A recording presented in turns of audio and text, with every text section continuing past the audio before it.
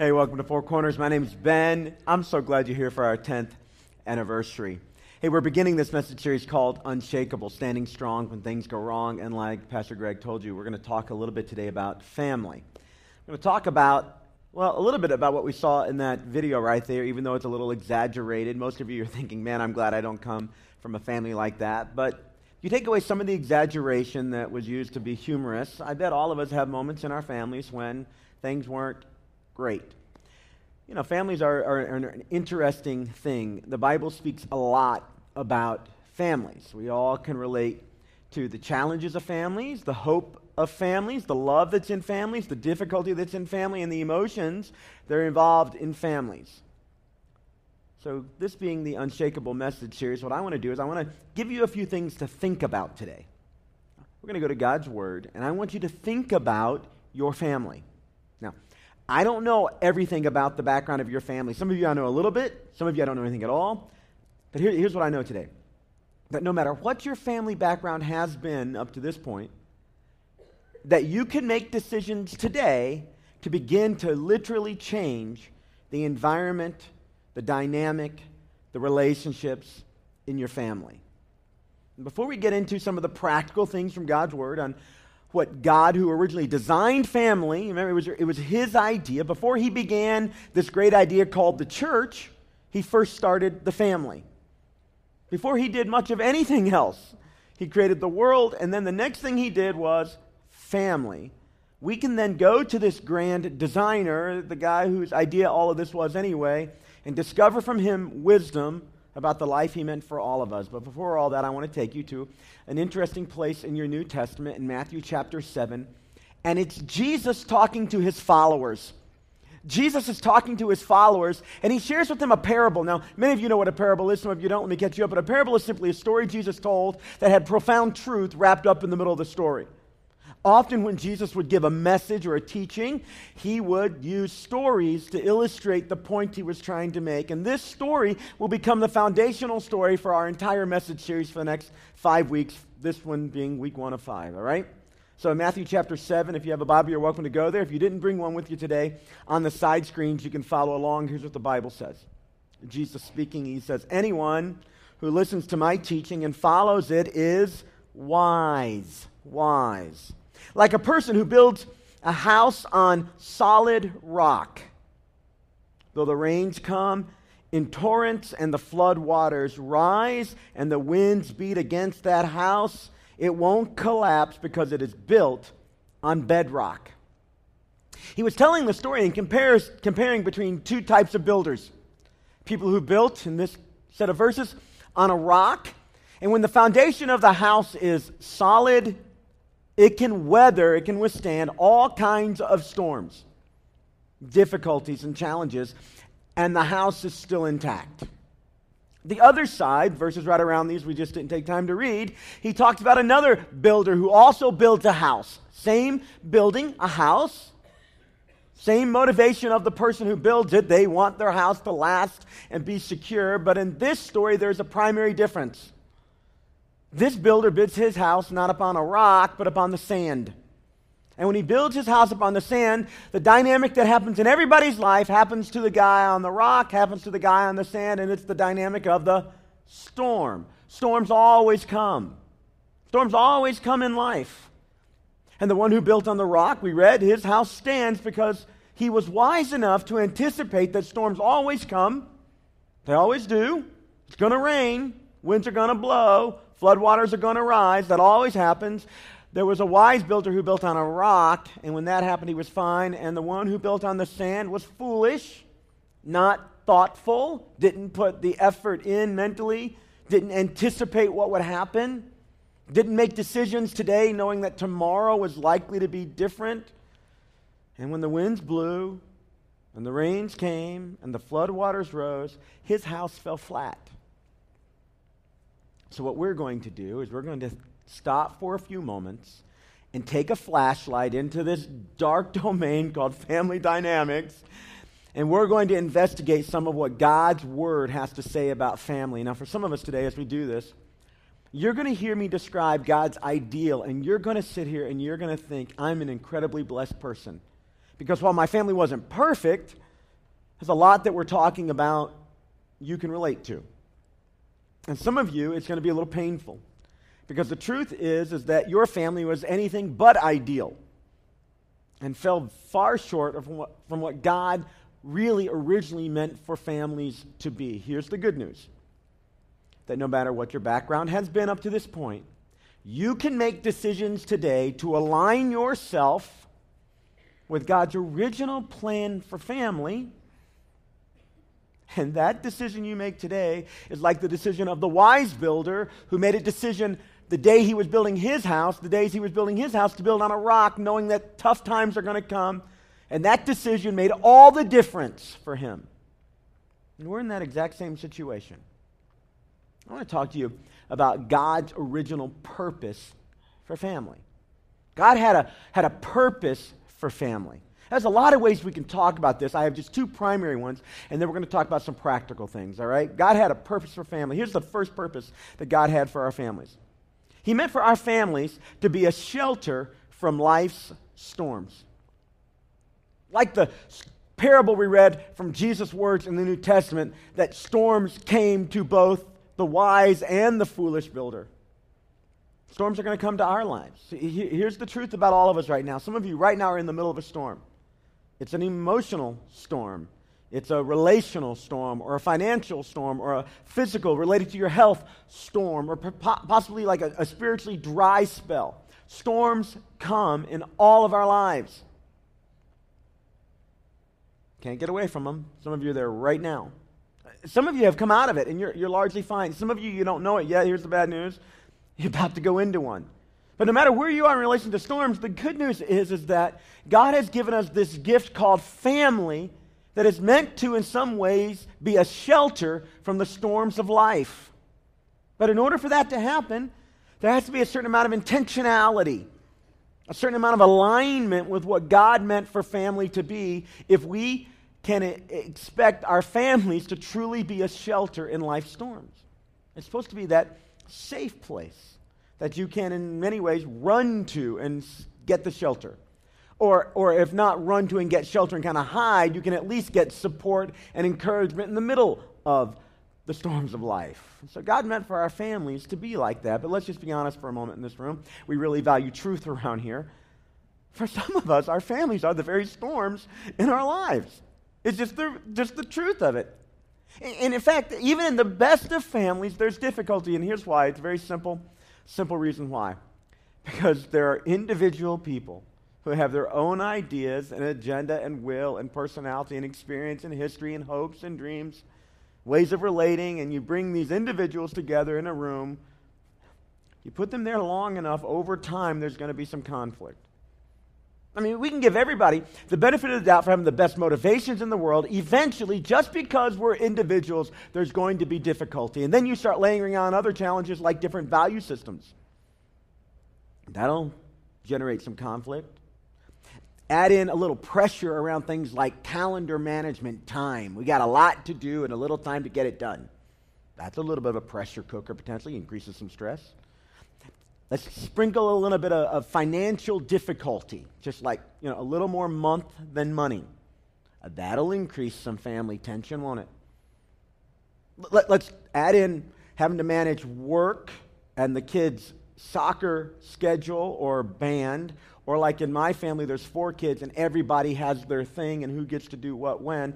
You can see how that families, rather than being the shelter for storm, often can be the generator of the storm. But God originally meant for families to be a shelter from the storm. Let me give you another thing that God meant for it to be, and this is where I think we can start shining a lot more light. God meant for families to be the learning center for life. See, God originally put us in a family, in part, to teach us. God has serious interest in your development as a person. He has serious interest in your development as a person. He has a significant investment in you. And He gives this investment in baby form, full of promise and hope, full of potential, and yet it has to be nurtured and cared for and developed over time. And part of that dynamic, you're in a church, you'd expect me to say this, no surprise. Part of that hope and anticipation God has for us is for spiritual development, that all of us one day would put our faith and trust in Jesus as our Lord and Savior, and let Him then become the leader of our life. That's part of God's hope for us on a spiritual development level. But God hopes for us to learn all kinds of things, and to, in that learning, not be like the foolish builder who built on the sand, but in that learning become like the wise builder who built upon the rock. For instance, here's some of the things that God wants us to learn about in our families. And in fact, this is exactly what it happens. And you can go to modern science today and discover, even apart from God's Word, that the truths in God's Word that we're going to talk about are exactly accurate. I mean, go to your psychologists and sociologists, and they'll tell you that it's in our families we first learn how to do relationships. Some of you are in a marriage today, and it's going fairly well in part because your spouse grew up in a fairly healthy family dynamic. Not perfect, but fairly healthy. And as a result of growing up in that family dynamic that was fairly healthy, they learned how to do relationships generally well, not always conscious, just got in a pattern of doing it, and it's benefited you. And you know the other side of that? For some of you, the challenges you've had in your marriage are the direct result of broken relationship dynamics, unhealthy relationship dynamics that were gleaned in the family of origin. There are counselors scattered, counseling agencies scattered all around this community dealing with exactly that dynamic. Here's another learning that we're supposed to get from our families. Our values, like our sense of right and wrong. Like, where do you first learn that telling a lie is wrong? Well, you get that from your family, hopefully.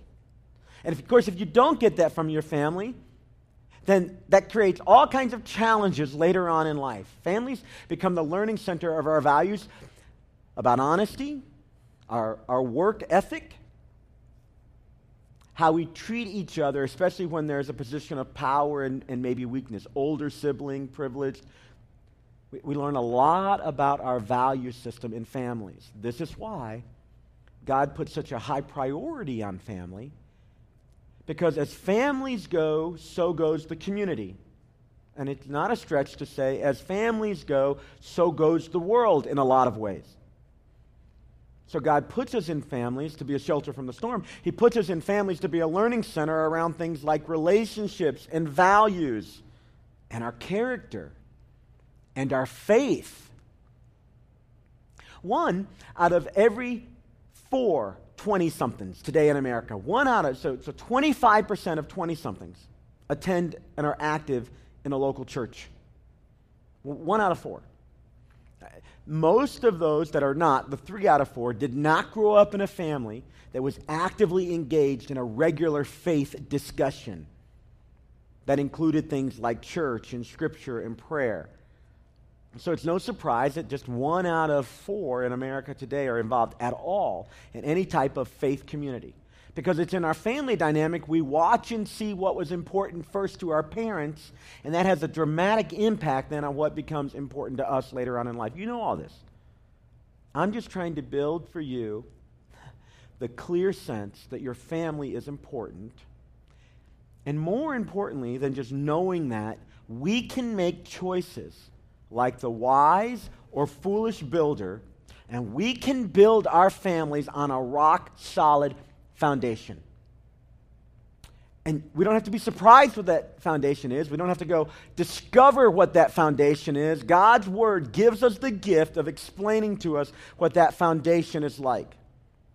Now, families are very important. Let me show you one verse from the book of Proverbs, chapter 22, that describes a little bit about this importance and the idea of the learning center for families. The Bible says this in Proverbs 22:6, direct your children onto the right path, and then when they're older, they won't leave it.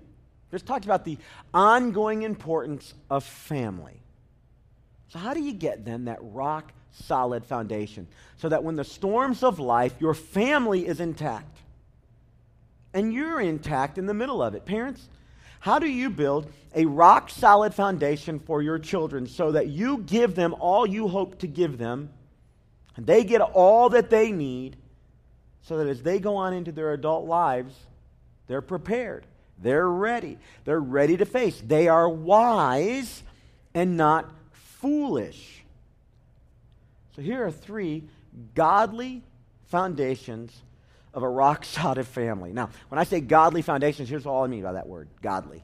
I don't mean that it's like only for spiritual people or just for pastors or just people who make church a regular habit in their lives. All the word godly means is people that have a God-oriented heart.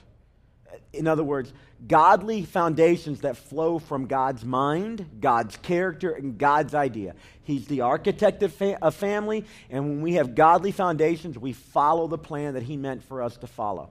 These are the things to begin to think about. Here's our foundation, number 1. I just want you to consider this. I'm going to invite God, or I will invite God to be the center of my family. I'll invite God to be the center of my family. When you do that, you are literally constructing a rock-solid foundation in your family. Now, that sounds strange depending on your spiritual background. I'm going to invite God to be the center of my family. What does that even mean? Well, let's unpack that for just a moment. But first, I want to take you to what is, for me, a very powerful passage of Scripture. Psalm chapter 127, verse 1. It kind of gets to the same point that I used other words to describe. Here's what the Bible says. Unless the Lord builds a house, the work of the builders is wasted. Unless the Lord builds a house, the work of the builders is wasted. Now, for our purposes today, I'm not going to play with the Scripture and change its words, but I want to just kind of unpack that meaning for us for just a second. So let me just rearrange a few things and insert a few things. Unless the Lord builds a family.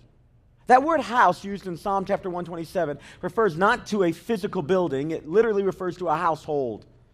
Unless the Lord builds a household, unless the Lord builds a family, then the workers are building in vain. It's not going to produce what it needs to produce. So who are the workers in the family? In a lot of ways, we could read it this way. Unless the Lord builds a family, the work of the spouses, in my case, the work of me and Jill, is wasted. It's in vain. It doesn't go as far as it needs to go. So how do we then make the Lord, how do we invite Him to be the center of our families? Let me give you a couple practical things you can do. Again, I don't know where you're coming from today. I don't know if your family's doing great or if there are some challenges. But right now, I'm going to give you some ingredients right from God's Word. They're not earth-shattering, but they are foundation-building blocks that you and I can engage to build on the rock with our families and not on the sand. All right? So here's the first one. We can pray. You can pray. You can make prayer a part of your family dialogue. Now, this is incredibly difficult to do if you don't already do it. It sounds wonderful. You would expect a pastor to say, pray with your family. Do you remember a few years ago, some of you that are a little older, like me maybe? I'm 33, and don't laugh too loud. I'm 45, all right? So do you remember the old slogan, the family that prays together stays together? All right, so anytime you take something that's profound and deep and you reduce it to a couple of words and it almost becomes like a slogan, it loses its punch, potentially, over time at least. Looks good on a wall, but maybe it's not put into practice. But the truth is that prayer in your family can make a dramatic difference in the tone and tenor of how you experience your life together. I shared with our congregation several months ago in a discussion about family, just something that Jill and I began doing as it relates to prayer in our family. What we've discovered is that in the middle of difficulty, we both would separate from an argument or a challenging situation with our kids. I did, by the way, just confess that Jill and I on occasion argue, if that surprises you. There are pastors around here that I'm sure don't argue with their wives, all right? But this one does on occasion. But anyway, we discovered that we would both go our own ways, and each of us would spend a little time praying. Here's something we've discovered. That nothing says the argument is over, the discipline is over, like literally grabbing hands with each other and praying a short prayer. Nothing brings a fresh start like bowing together and saying words like this: God, that wasn't fun. That was difficult. There were words spoken that were hurtful, and there were difficult things to deal with. But you are a God of grace, and second starts, and third starts. Would you help us here? Nothing produces a fresh start like holding hands with your kids and saying, God, I know how much you love, in my case, Connor. I know how much you love Connor. And I'm praying right now Connor would know how much you love him and how much I love him. And that no matter what he's going through, I'm here for him. Nothing communicates fresh start like prayer. Now, if prayer hasn't been a part of the family you grew up in, it's incredibly difficult to start that. So it just becomes a basic question. Does God's word around things like prayer and us as followers of Jesus, people of faith, doing prayer with our Heavenly Father, is that something we only go to God for at the really, really big stuff? Or is it meant to be a part of our ongoing discussions? And if it is meant to be a part of our ongoing daily life and yet it's really not, then how are you going to begin it? How are you going to begin that? Here's something I'd suggest. You begin with things like dinner prayer. Just praying over your food. But don't let it just be that. Bring prayer into the middle of conflict. Men, let me just challenge you here. Sometimes our wives are a little more verbal than us. And so for us, it could be a challenge, but your prayers don't have to be extremely spiritual. I mean, listen, God, help us quit fighting so much about this. Amen. God, help me to watch my volume when we argue. Amen. This is not a prayer that works. God, help my wife not to be such an idiot when we're fighting. That's not the kind of thing I'm talking about, all right? But you get where I'm going. So, bottom line is you just have to start. Let me give you a couple more, all right? We can just, read our Bible. So, my wife has been doing this incredible thing where she's been, reading the Bible, and 2 or 3 times a week, I'll just get a little note from her, an email. Just read this, want you to see what I read and what impacted me today. It's 2 sentences long. Read this today, thought about us. Read this today, made me think about something going on in my life. Read this today, would you pray for me? It changes, but all she's doing is she's bringing God's word into our daily discussion. Almost always on Sunday, we'll talk a little bit about the message I bring, because all she's doing in that is she's engaging me in scripture discussion. So with our kids, we have Bible storybooks that we read with them. It's not always about knowing all that it means. It's just about sometimes bringing the Bible into the discussion as a way of raising the value. So we can pray, we can read the Bible. Here's another thing we can do. We can make our faith practice a family event. So coming to church together, if you don't come to church potentially, serving the community together. These are not complicated. Here, the foundation of every building is the least beautiful, ornamental, extravagant part of the entire building. It's ugly. It's rocks and cement, and bonding agent. Maybe some rebar. That's it. There's nothing pretty about it. There's nothing all that flamboyant about it. And yet, without the foundation, it's really difficult to build the building and have it withstand the storms. So the Bible talks a lot about these foundations. We can invite God to be in it. Let me tell you one of the most powerful verses for families to remember. Joshua chapter 25, verse 15. Joshua was standing before the entire congregation of Israel. We estimate 1.5 million, 2 million people. And this is the message he begins to speak to them. Now, you have all these options around. You can do whatever you want. You can go do this with your time and energy. You can go do this over here with your life. But here's something I want you to consider. He says, I want you to consider today what you're going to do with the Lord. What are you going to do with the spiritual stuff? So then he says, choose today who you're going to serve. And just in case there's anybody wondering, let me make it clear where I am. As for me and my house, he says, we're going to serve the Lord. He makes a bold decision, no matter where we've been up to this point. From this point forward, the Lord is going to be the center of our family. We're going to take responsibility for inviting him in and beginning to put the building blocks, those raw, not ornamental, nothing extravagant, but the foundational building blocks in place. So the first principle of a godly foundation is inviting the Lord to be the middle. Here's the second one.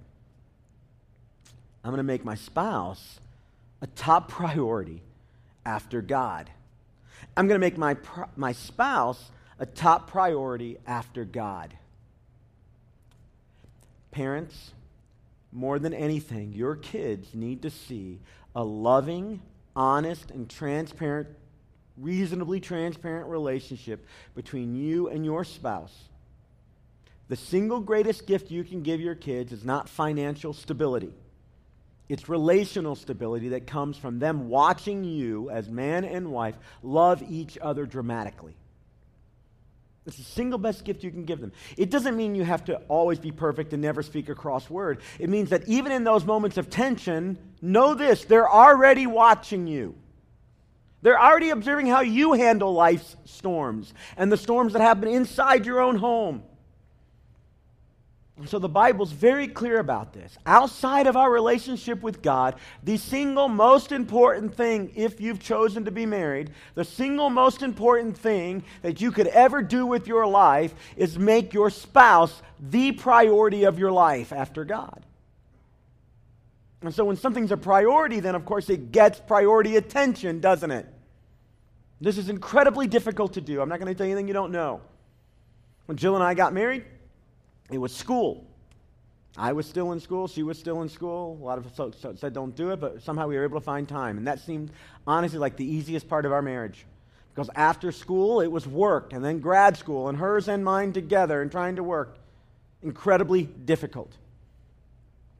Making each other a priority becomes a foundation stone in your home.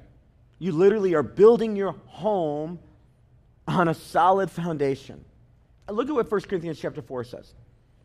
Now, it's required that those who have been given a trust must prove faithful. When I talk about husbands and wives, the first thing that your mind goes to is some kind of sexual fidelity in marriage. And of course, that's included, but I'm going much more than that here. I'm talking about just being faithful to nurture the relationship that you said when you stood before God in a congregation was going to be a priority. Here's how I say it to newly married couples, especially when I'm like doing their ceremony. Here's what I say.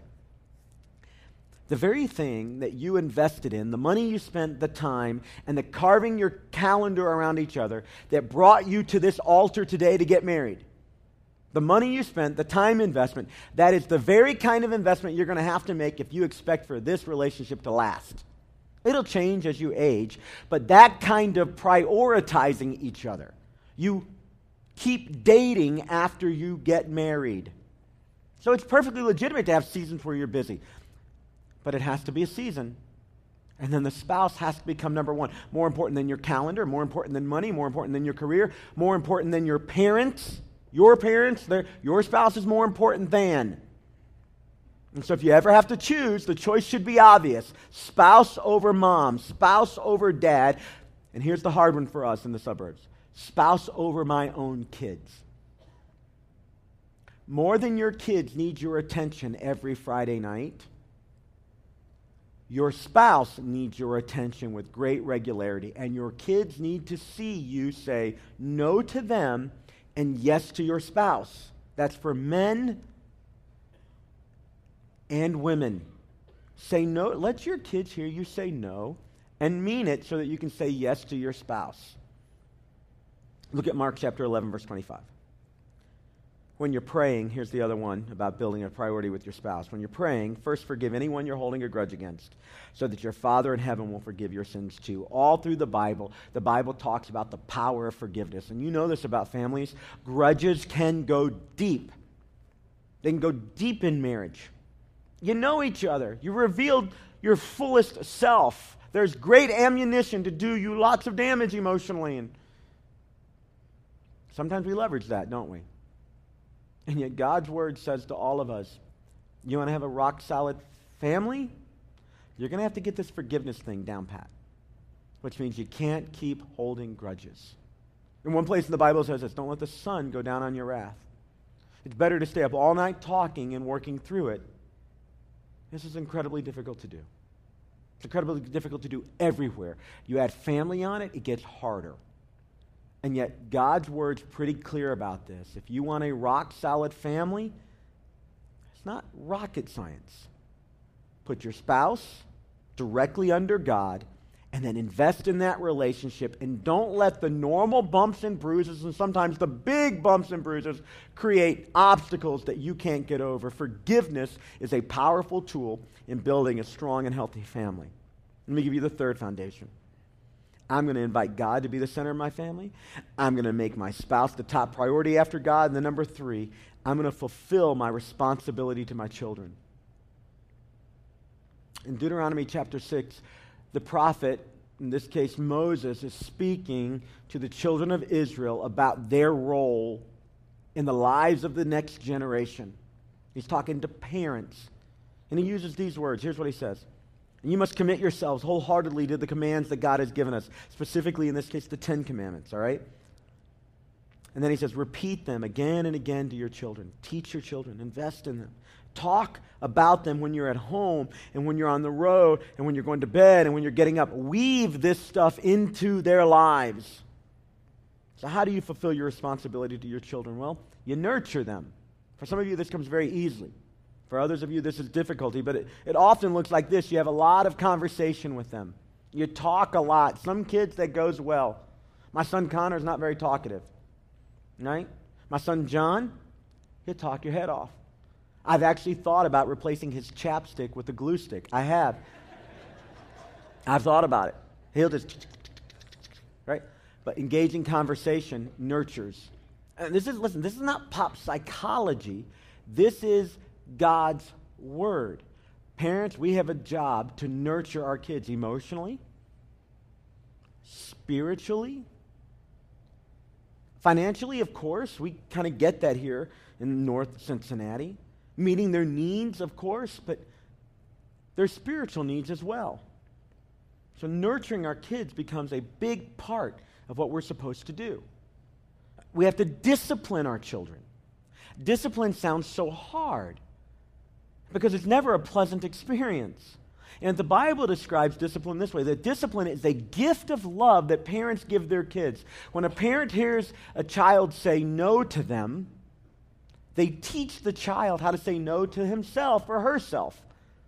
And how many of you know, without me digging into it, you look around culture, you watch the news, you watch other families, and you realize there's a lot of people that never learn to say no to themselves. It's always yes. And they'll do whatever they can to get whatever they want, whenever they want it. We could get rid of half the police force if parents just disciplined their kids. And the Bible speaks a lot about how to do that. In love, gently and firmly. And it boils down often to the word no and a respect for authority that goes into that. It's part of our responsibility as parents. Here's the final thing I want to say to you about fulfilling our responsibility to our children. It's one that I think gets overlooked. It's a simple matter of enjoying our children. God gave us kids to enjoy. In this church, we take this very seriously. Our motto with kids is we partner with parents in what God wants to do in their kids' lives. So parents set the agenda. And as much as parents want faith and spirituality to be central to that family unit, they can bring them here and we're going to teach them about Jesus and God's word in fun and meaningful ways. But at the end of the day, we can't take the place of parents. I mean, you're always going to have more time with them than we are. And one of our biggest messages to parents is this: enjoy the kids. Lots of laughter. Family game night goes a long way to keeping the lines of communication open and making a child feel valued and loved. See, here's the truth. Storms are going to come to you and your family. You're not going to be able to escape them. But you can make decisions today, no matter what's happened in the past. You can make decisions today to begin to make sure that you have a solid foundation to weather those storms in. There is no surprise, or there should be no surprise, that Jesus is referred to in the Bible as the rock. That he is ultimately the foundation for all of our lives. And your kids are watching you live out your lives on the priorities that you have. Grandparents, your grandkids are watching. You potentially have maybe just under the parents, the strongest, most influential voice in the life of your grandchildren. Aunts and uncles, don't minimize. Don't minimize the power of your voice and your values lived out in the life of younger people. It's incredible. We say to our volunteers around here who are involved in kids ministry all the time, your voice in these kids' life, though in terms of time, much less than what they get at home, it can be powerful if you leverage that voice for God's agenda in that kid's life. Now, there's a way to weather storms. You can't avoid them, but you can weather them. So around here, here's what we're doing as a congregation over the next few weeks. We're engaging a book called Unshakable. It's about standing strong when things go wrong. And I'm going to be teaching through the next 4 or 5 weeks several topics of storms that we face. As well, today I talked about building a foundation to face them. Beginning next week, we're going to be talking about how to actually manage it when you find yourself being pelted with rain and hail and the wind is blowing in your face. And if you're struggling with anything at all, I want to encourage you to go out in the lobby and pick up a copy of this book. We're going to give it to you for basically for the investment we have in it. We're not trying to make any money here. If you can't afford it, come talk to me. We'll give you one free. We're just a generous church here. But our point is this, that in Jesus, you literally can have a solid foundation with which to withstand the storms of life. But you're probably going to have to make a few choices. And if there's some sand there that's undermining, we're probably going to have to replace some of that. And at the end of the day, you'll never go wrong making Jesus more the center of your life. So let's do this. Let's take out our Connect card. Let's take a few steps together as a congregation. This is that thing, if you're our guest, that you filled out just before I got up here with your name and email. And we use it as a tool every single week so that you don't just hear some things and kind of nod in agreement or go home and contemplate them, but you actually, if you want to, can begin putting some things in place. All right, so here's the first step for us today. It's next step A. I've been talking a lot about Jesus being the foundation of our lives, but if you don't yet have a relationship with Jesus, maybe you have a tradition, but you don't have an active relationship with him, I want to give you a chance to receive him as your Lord and Savior. Here's what the Bible says about that. That you acknowledge what the Bible declares about you and me, that we're sinners, that we need a Savior, that we're not perfect, that we've blown it, there were things we should do we didn't, things we shouldn't do that we did, and we ask Jesus to forgive our sins. He did this for us, by the way, when he gave his life on a cross and was resurrected from the tomb. We ask him to forgive those, and then we ask him to become the leader of our lives. And we let him lead, and we try to follow to the best of our ability. And he begins to work and grow us on that development process I was talking about. So if you want to do that, I ask you to check next step A and put the card in the offering bucket at the end of our service when it comes by. And I'm going to send you an email. You're not joining our church, you're not committing to give money. I'm just going to send you an email. It's going to tell you a little bit about a relationship with Jesus. And in a moment, just a few moments from now, I'm going to pray, and I'm going to use words like this. God, would you forgive me? Would you wash away my sins? Would you cover them by your shed blood? And would you become the Lord of my life? You can use my words. You can use your own to express to God that you want him to be the leader. And in that moment, you literally can change your relationship with Christ. Now, how about next step B today? You want to get baptized. Last week, we baptized 8 people on our stage who had made the decision I just talked about in next step A. And then they went public with their faith in front of this community, and we celebrated with them what God had done. If you want to do that or you have questions about it, check the box again. Put it in the offering bucket when it comes by. Or how about next step C? Maybe you don't know all that it means, but when I talked about making God the center of your family, or perhaps your future family, or your larger family, to the best of your ability, you want to do that? Check that. And let us send you just a little encouragement this week in email and join with you in prayer about God being the center of your family. Here's next step D. That you're going to make it a priority to attend all 5 weeks of the Unshakable, Standing Strong When Things Go Wrong message series. Now, maybe you can't make every week, but you're going to make it a priority to at least raise the temperature on the God stuff as we talk about very real storms in very honest and bold ways. You're going to hear some stories from real people in this congregation who have faced storms with the Lord, and it's made a difference. Or how about next step E? You'd say this, Ben, would you send me some information about the Unshakable small groups? So if you check that box, as we, in the next couple weeks, roll out small groups of people getting together, talking about the content of this book, no experts, no teachers, facilitating discussion, all of us going to God's Word and to the rock that is Jesus. If If you want to know about that, check the box, and we'll give you that information. And beginning next week, you can begin to sign up for those. Let's pray about these things right now. Heavenly Father, I want to thank you for 10 incredible years around here. I want to thank you for the sacrifice of people that has made it happen. And I want to thank you most of all for your Spirit that has worked in us. God, I pray right now that your Spirit would work in this room. And where, God, in any of our lives, you're not the center, I pray that your Spirit would draw right now and we would make that decision to say yes to Jesus. God, some of us right now are declaring, God, I'm a sinner. Save me. Forgive me. Wash away my sins. I want you to be the leader of my life. God, some of us are just simply reaffirming a decision we've already made, but it's been a while since we really gave it the attention it deserved. God, others of us have some serious work to do in our families. There's a lot of pain and difficulty, and even in talking about it, rather than bringing comfort, it actually raises pain. I pray, God, right now that by your Spirit, you would speak words of healing and hope.